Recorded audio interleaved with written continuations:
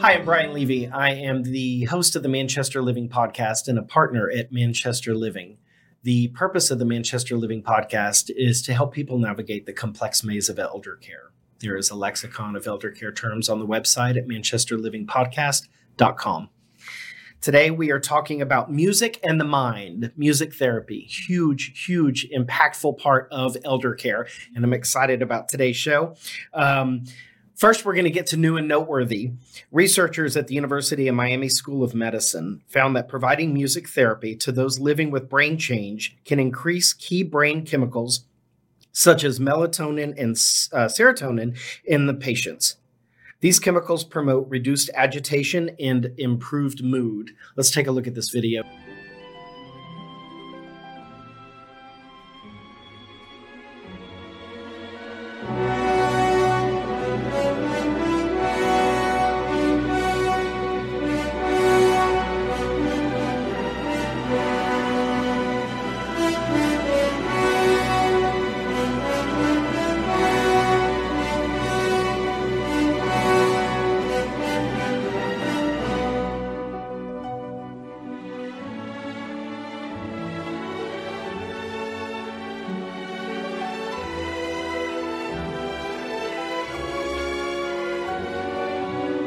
That was just beautiful. So today, let's jump in. I've got on the show a music therapist, Madison Williamson. Thank you for being here. Hi. I also have Marcie Friedman, Executive Director of Southwest Music Therapy. Hello. All right, let's get to it. Okay. Madison, who are you and what do you do? I am a music therapist working in the North Dallas area. I do hospice music therapy as well as group and individual visits. And I'm also earning my master's in counseling. Very well. Marcie. Okay.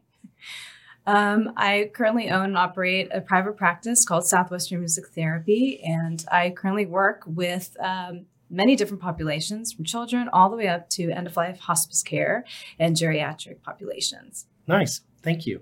All right, let's start with Madison. How did you get into this business and what is your favorite part of this business? Well, I always knew that I wanted music to be a part of my career, and I initially thought that I wanted to do music education. But I heard that music therapy was a viable career option, and I ended up at SMU just down the road and fell in love with it. So that's my story of music therapy. But there's so many things you can do with music therapy. I know, Marcie, you work with several different populations. And I actually thought that I wanted to work in the NICU. I thought I wanted to work with young children and infants. But then I did a practicum rotation at Faith Presbyterian Hospice. I ended up doing my internship there. I just fell in love with working with older adults and especially with the hospice philosophy. That's great. Marcie? Yes. So why did I get into music therapy to begin with? Well, I actually studied voice and I did a lot of music theater and opera study. And I wanted to do more with it than just be entertaining or an entertainer or being part of shows. And it was fine that way because I was giving back to the public, but I wanted something more intrinsic and more meaningful. And so kind of stems back a little bit to childhood when I was about 5. I had kind of gravitated to seniors, gravitated to children with certain special needs. And it was something that just intrinsically I had some sort of emotional connection with.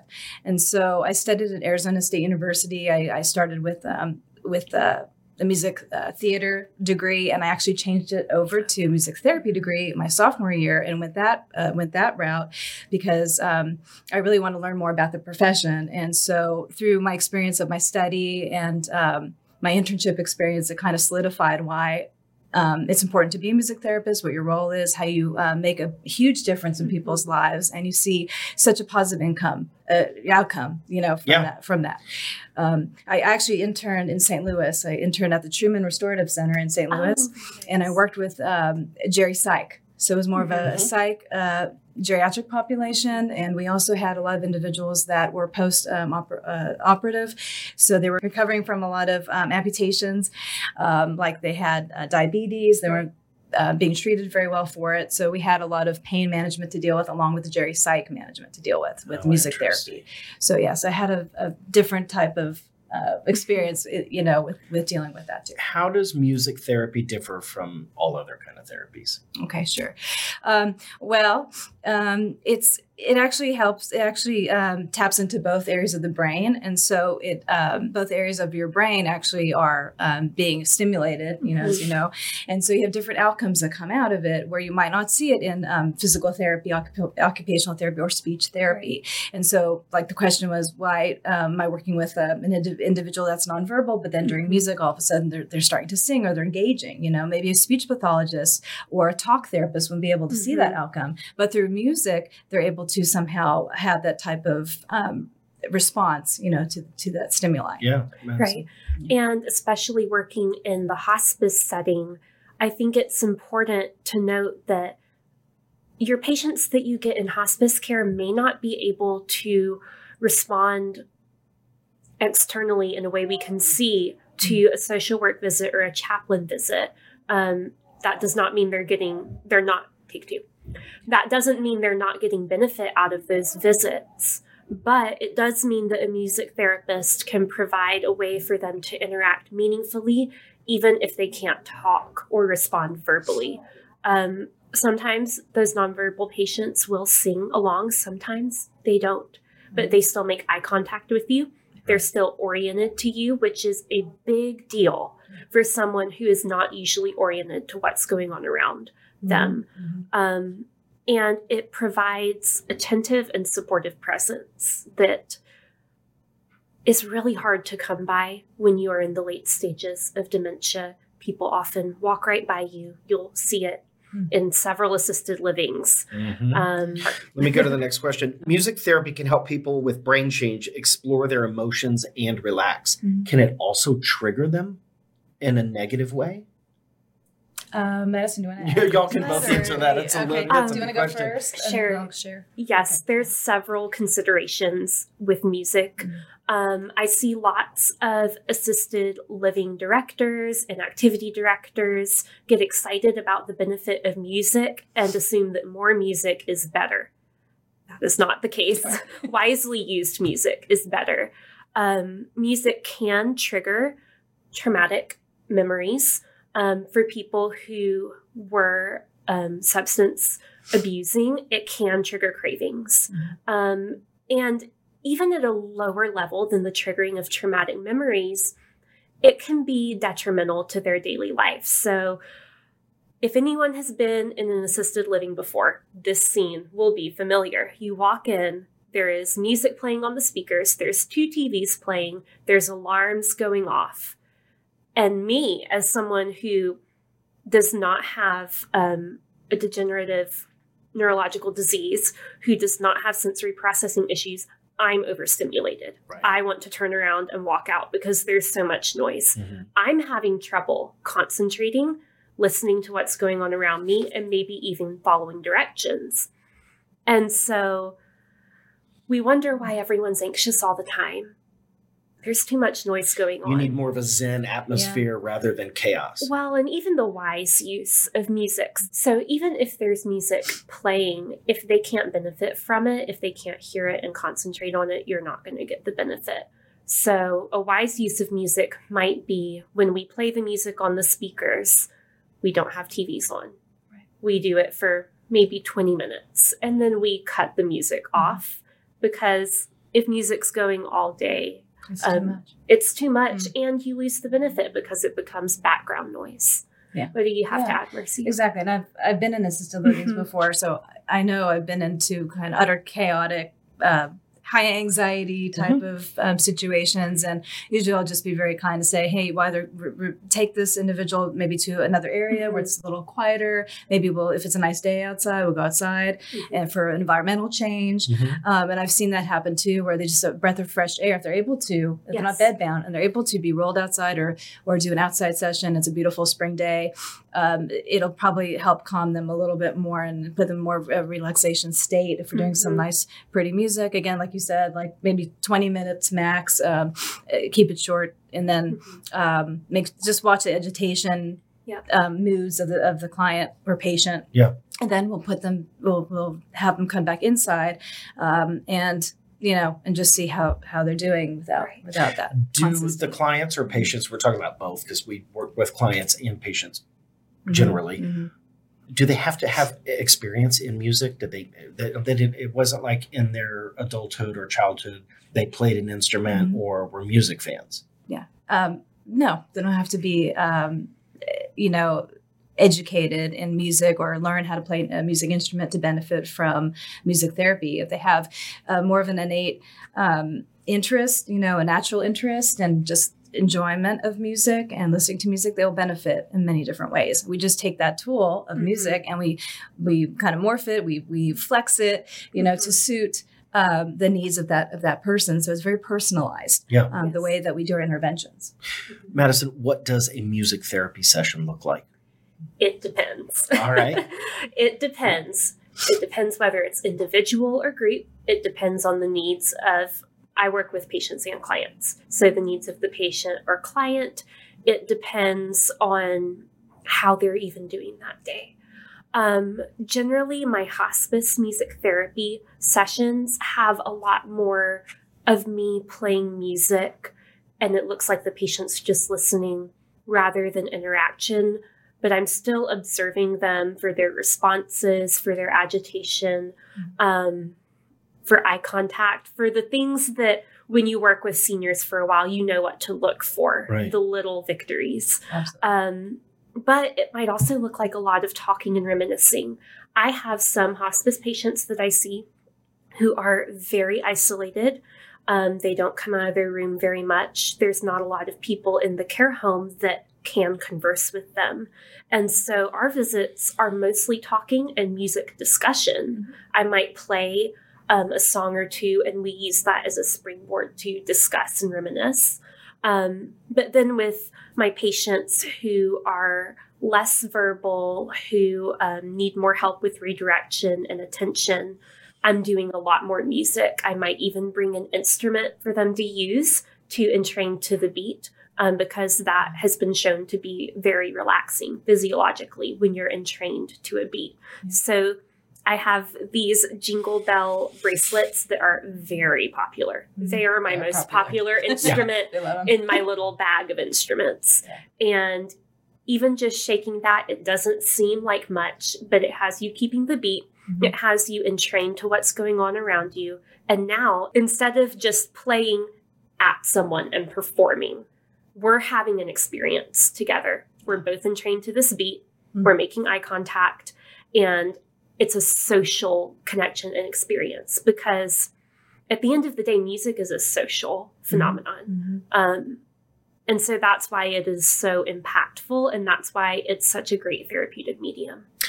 While you're talking about hospice patients, what is the impact? We talked about the impact on the patient. What about talk about the impact on the family as well? It is so difficult to have a family member on hospice. And even as hospice professionals, you don't know what it's like until you have a family member in that position. Family members often feel a lot of guilt and shame if they need their loved one to be in a care home or assisted living. And there is not guilt and shame in that, but family members often carry that burden. And having someone else, just even one more person on the care team who gives them a call and says, "Hey, I visited mom today. She was a little drowsy, but she opened her eyes and looked at me several times." That's very comforting. It's comforting to them to have more eyes on their loved one. It's comforting to them to know that their loved one's quality of life and preferences are being honored. Not just the basic care needs, but above and beyond. Their care team remembers that they are human, that they have preferences, and that they need meaningful connection. Family members also participate in music therapy. I've had several hospice patients where I'm really there for the family. So I had one precious couple I saw that we would do music, the three of us in their front living room. He would kind of go wander off. And then for the next hour, I would talk to his wife and just give her a space to process the emotions that come with grief. That reminds me of you doing music therapy at one of our care homes, and one of our residents' son did interpretive dancing.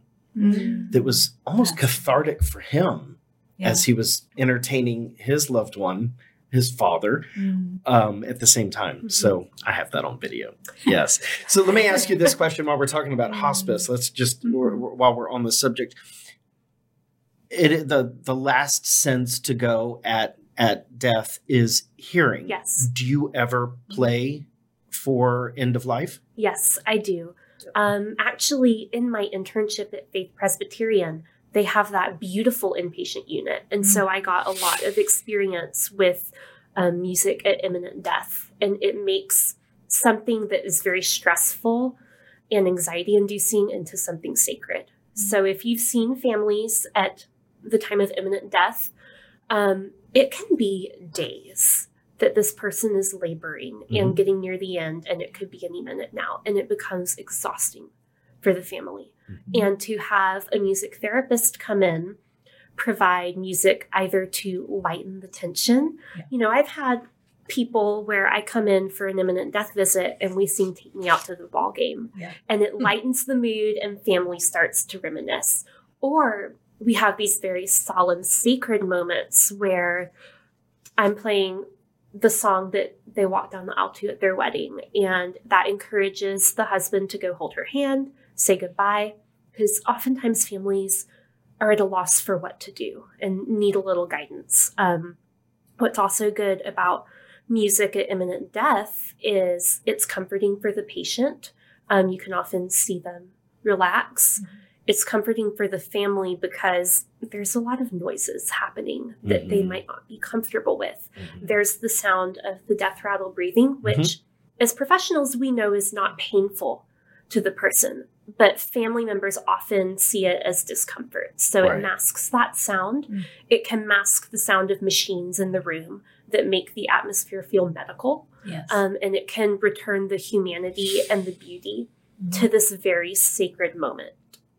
Great. Thank you for sharing that, Marcie. Can I share experience? Please. I had an experience also with one of the residents of one of the nursing homes I was working with at the time. She was nearing hospice, and I was watching her at the beginning of the hospice stage all the way into the most advanced hospice stage, and so where she would attend groups, and then she would be isolated in her room, and where she was actively dying. So I was actually involved with I was seeing the whole decline all the way to the end. I was giving my musical therapeutic supports to the family and to the patient or the resident. We also call them residents too if we work in nursing homes.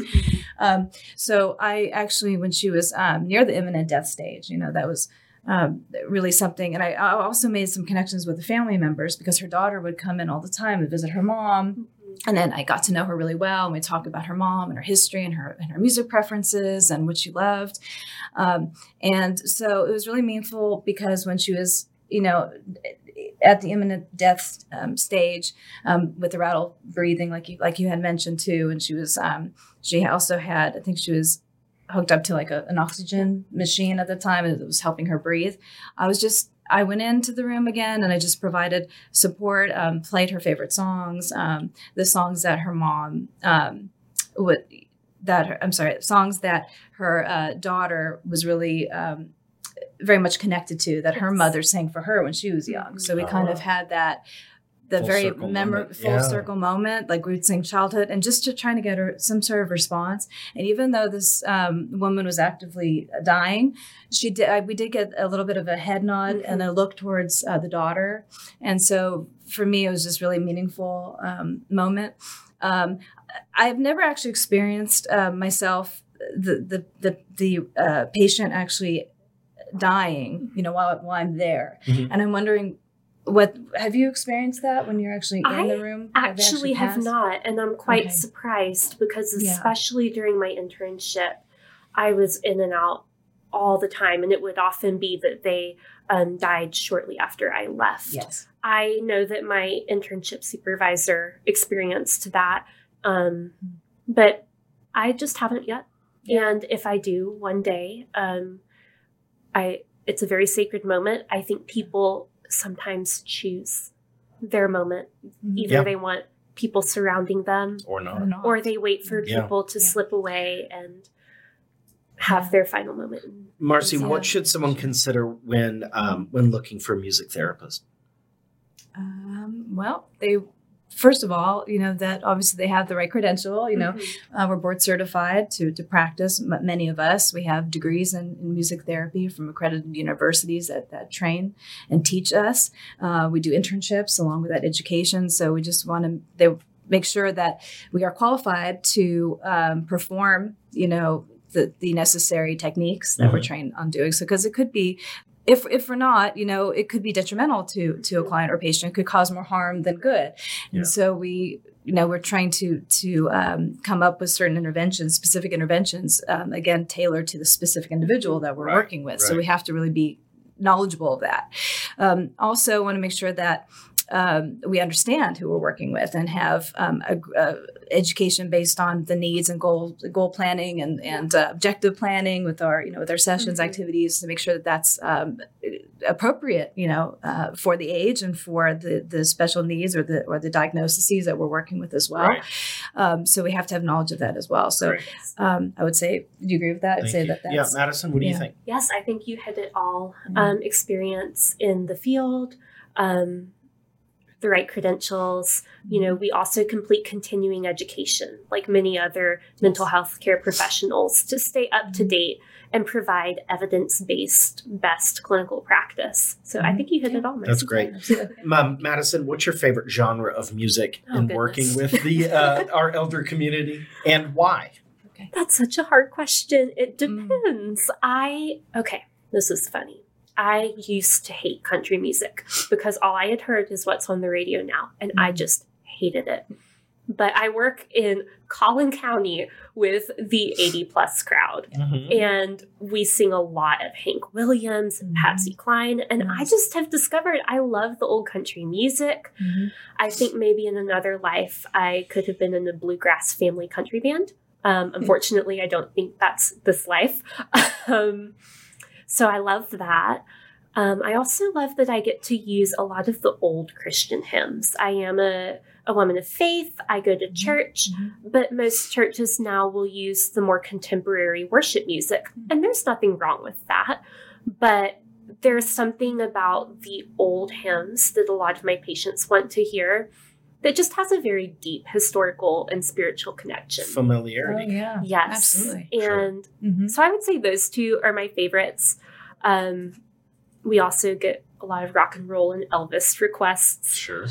I've gotten a request for AC/DC before. Nice. We used recorded music for that because I cannot recreate that faithfully as a woman on an acoustic guitar. Right. What is something people may not know about the fast-growing field of music therapy? You want to take that one? Sure.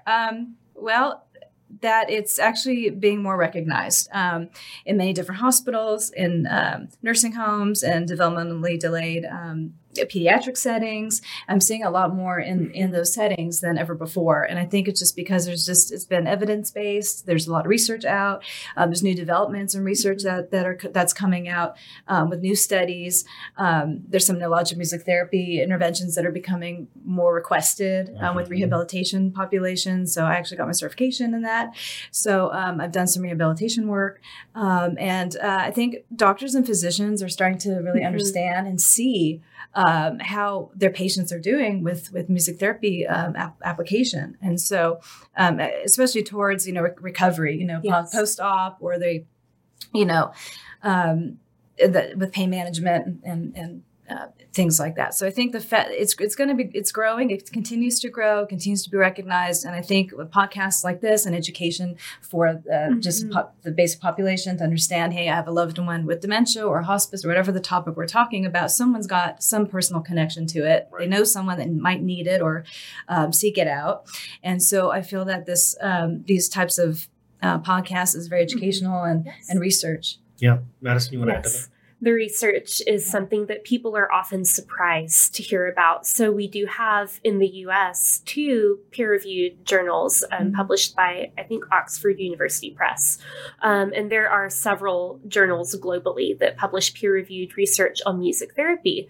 And our research is also published in psychology and counseling journals. I mentioned I'm earning my master's in counseling, and I've noticed that a lot more people are interested in expressive arts interventions. And I think music and art therapists have a lot to add to that conversation. And I love research. I'm kind of a nerd, so I love to see all the new things come out, and I love to learn about them. Very nice. That's really neat. So let's shift gears for a second. I am fascinated by nonverbal residents singing along when there's music therapy. How does that happen? Why does that happen? It is a beautiful thing. Madison? I'm going to defer to Marcie for the first part of that answer. Okay. So through my experiences of actually having nonverbal residents and, having them actually hum or sing even a word to a song, like, and the family that's present there. Sometimes we have family members that are present to come in and listen. They're like astounded, like how could they say that one word? Or they never spoke for 7 years or whatever. How do you do it? It's not magic, Right. It just depends on, there might be like part of their brain where the memory is stored. There could be like a part of it that's actually stimulated by a rhythm or a melody or a tone or something that it produces that reaction. So it might not be, again, like, you might get that response in a music setting with a familiar song. Like sometimes we'll sing a song that they really have from childhood. Usually we'll use something that's more of a long-term memory storage. And we'll try and get a response that way with the verbal response and leave out a specific word. And sometimes I've seen it like where we prompt them and they'll actually say the word. And that's really a magnificent encounter, and something that's very memorable, that we're able to stimulate a little bit of that long-term memory area with a familiar song or something to prompt them with it. So I think that music has a way again of creating neural pathways, in the brain that compensate for that help with the ones that are compensated, the neural pathways that are compensated and that are damaged. And so that's why, again, we have these responses that come out that might not see in a traditional type of therapy. Right. I wanted to defer to you for the first part of that because I know you have the neurologic music therapy training. Yeah. I like to liken it to something that a lot of senior care professionals will notice with someone who is having issues with verbal expression. You'll see it's easier for them to answer, "How are you?" "I'm good." Those very rote, memorized things. And I like to compare it to that. So we use childhood songs. We use, if I know someone has gone to church every Sunday for their entire life, I will use things like Amazing Grace, things I know that they know. Right. And the more popular verses of that. I actually have a funny story related to this. So I had this patient I was treating. She was a woman in the mid stages of dementia, mid to late stages, and she would still speak. It would be a lot of effort for her to get a couple words out. But you could tell she had this wicked sense of humor. And she would sing along. She would get a couple words in. And I was using this phenomenon as a cognitive game on the 4th of July week. So I had this Name That Tune game. And what you'll see, if you play the song without the words, they'll hum along. They won't know the words or the title. And so I would say, "Okay, what's the title?" And then I would give, "You're a grand old," right? It's flag, right? She goes, "Woman." And so warming up, I mean, we all cracked up. I can still picture it so vividly. Warming her up that way to get those neural pathways working was just, it was what she needed to get that response out. And like you were saying, rhythm, motor, speech, it's all connected in music, emotion. And the more parts of your brain that you have connecting with something, the more pieces there are to pull in with your memory.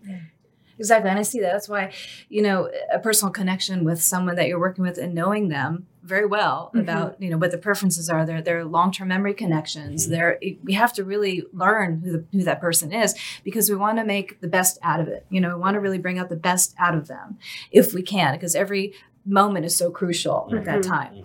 And so if we can get a reaction from them, that's a huge thing, even for the families. And they're like, oh my gosh, Edward, gave you a smile today, or because you sang his favorite song and he gave you a word or a lyric to his favorite song, so that's something that you had a connection with that day.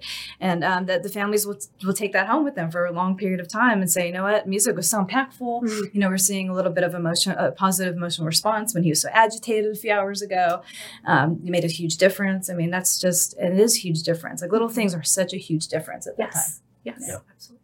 It is the little things. Yes. Madison, what haven't I asked you that I should? Why I'm so passionate about hospice and senior care.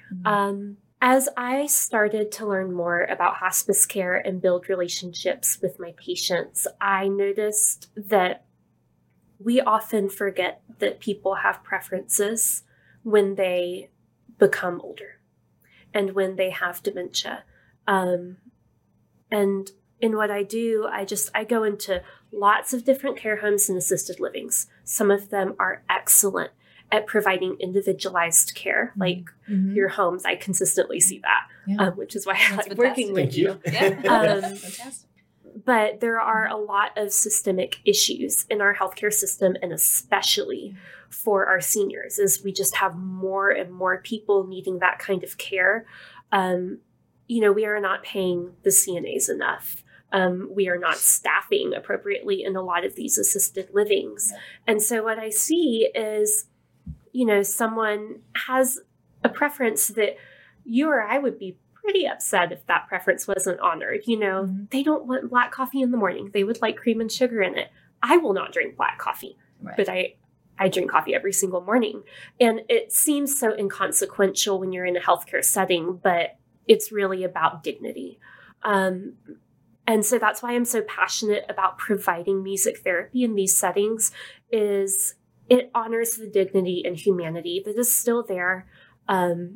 Lots of people tend to, if not cognitively forget, I guess in the procedural day-to-day, they forget that people who are living with dementia are still human and they still have dignity. They still need autonomy as much as they can have it. They still need human connection.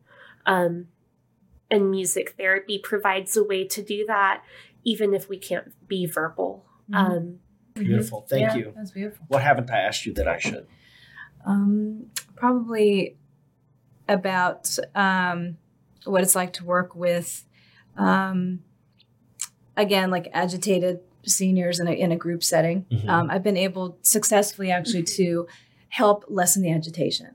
I had actually a personal experience with a patient I was working with during my internship in St. Louis. And we called her, she was called Screaming Mary, because what happened was with her, she had one of her children had died traumatically. And so it was a very traumatic experience for her. And she kind of, she wailed. That's the way that she was mourning the death of the child. And I learned about that past experience that she had.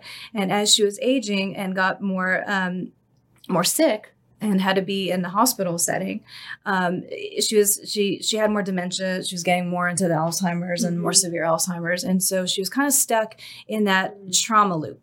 So she was wailing and screaming 24/7. Like in her sleep, not sleeping, very agitated, confined to a wheelchair. And she was Italian-American, so she had family from Italy, and I was learning more about her, and I was kind of interested to see how, we'd take her out into a group, and she'd sit in the group, but she'd still wail and scream throughout all the activities and singing, so it wasn't really helping her that way. So I decided to do room visits with her on an individual basis and could find out, first of all, how can we lessen this agitation? Yes. What can we use musically that's going to help her reduce her anxiety, get out of this traumatic loop that she's stuck in? Because it's not helping. It was causing agitation with the residents and patients. They're yelling at her to be quiet. They're getting agitated. It's not helping the staff as well. And so for me, I was like, maybe I can help her. I can do something. So I learned that she liked opera. And she loved Italian opera, and she loved different types of opera. And so at the time I was studying opera, I was singing, I was doing stuff. And I said, you know what? I'm going to go in, I'm just going to sing an aria for her. So I sang Voi che sapete, you know, Voi che sapete, che cosa è amor. And I sang it for her. And her whole face, she went silent. She listened to me. And she started singing with me. Wow. The same exact dynamic that I was using. So we started at a forte dynamic, which is a very loud dynamic, and because I was matching her screaming level. And then all of a sudden I started to do a pianissimo, more softer level of singing to see if she would follow my dynamic, and she did. She started. This was after it wasn't immediate. Okay, this was like days of working with her, trying to really help her, you know, and we had that connection, the opera connection. And so it was Marcie, opera, you know, and I want Marcie. So she would ask for me to come and, you know, in her agitated moments of screaming, I would be there and I would just sing opera with her and she'd sing opera with me. And she actually had a really pretty voice because I think she used to sing and learn she liked singing. So we had that connection. And I think it helped lessen her agitation over time. I noticed less screaming. The nurses were saying, hey, you know, she's screaming. Mary's now singing Mary. She's singing instead of screaming. And it's great for the residents. And there's less agitation in the groups. And this is wonderful. And we made a connection, which was so That's meaningful. beautiful. Thank you. You have a beautiful voice, by Yeah, the way. thank you. All right, we're going to roll into the nugget portion of this episode. Okay. A musician friend sent me this, and it was pretty impactful. Sometimes it takes only one song to bring back 1,000 memories. Mm-hmm. Although our elder community may have no short-term memory, they can remember childhood and songs from a long time ago. So that's definitely the connection. Mm-hmm. All right, let's roll into the lightning round. This is an opportunity for viewers to get to know you. Sure. One-word answers. One-word answers. All right, let's roll. Okay. We're going to start with Madison. We'll roll over to Marcie. Okay. Where were you born and raised? Houston, Texas. Where were you born and raised? Raleigh, North Carolina. College and degree? SMU Bachelor's in Music Therapy. Working on my master's at Colorado Christian. Nice. Arizona State University, Bachelor of Music Therapy. What instruments do you play? Piano, guitar, voice lessons. I can use my ukulele if I need to. All right. What instruments do you play? Guitar, piano, small percussion, voice. Still in touch with childhood friends? Yes. Still in touch with childhood friends? Yes. Spicy food or plain Jane? In the middle. Yeah, I'm in the middle too. All right. Call or text? Call. Call and text, both. Ever broken a bone? Yes. Oh. No, luckily not. No bones. Favorite ice cream flavor? Mint chip. Oh, mine too. I love mint chip. Can you change a tire? No, No. I can't either. Android or Apple? Apple. Are you sentimental? Yes, very I know much you so. are. Yes. You are for sure. Yes. Karaoke, yes or no? Oh, No. yes. Yes. All right. Wow. Favorite band? Taylor Swift. Okay, Maroon 5. Nice. Favorite song? Crazy Patsy Cline. Favorite song? Rolling in the Deep. There you go. I love it. Great answers. Thank you both for being here and Thank sharing you your so much. expertise. This Absolutely. was Thanks a for very, having us. very informative episode, so I this is so much appreciate fun. that. Mm-hmm. You can see this episode or all past episodes on manchesterlivingpodcast.com, YouTube, Facebook, or wherever you get your social media. If there's ever anything I can do for you, don't hesitate to call me directly. In closing, we're going to have Madison play us a song to roll us out of here. Well, we talked a lot about memory and sentimentality, so I thought I'd finish us with Sentimental Journey. Gonna take a sentimental journey. Gonna set my heart at ease. Gonna take a sentimental journey to renew old memories. Got my bag, got my reservation, spent every dime I could afford. Like a child in wild anticipation, I long to hear that all aboard. 7, that's the time we leave at 7.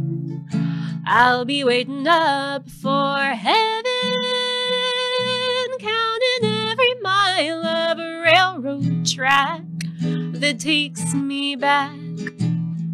Never thought my heart would be so yearning. Why did I decide to roam? gonna take a sentimental journey home.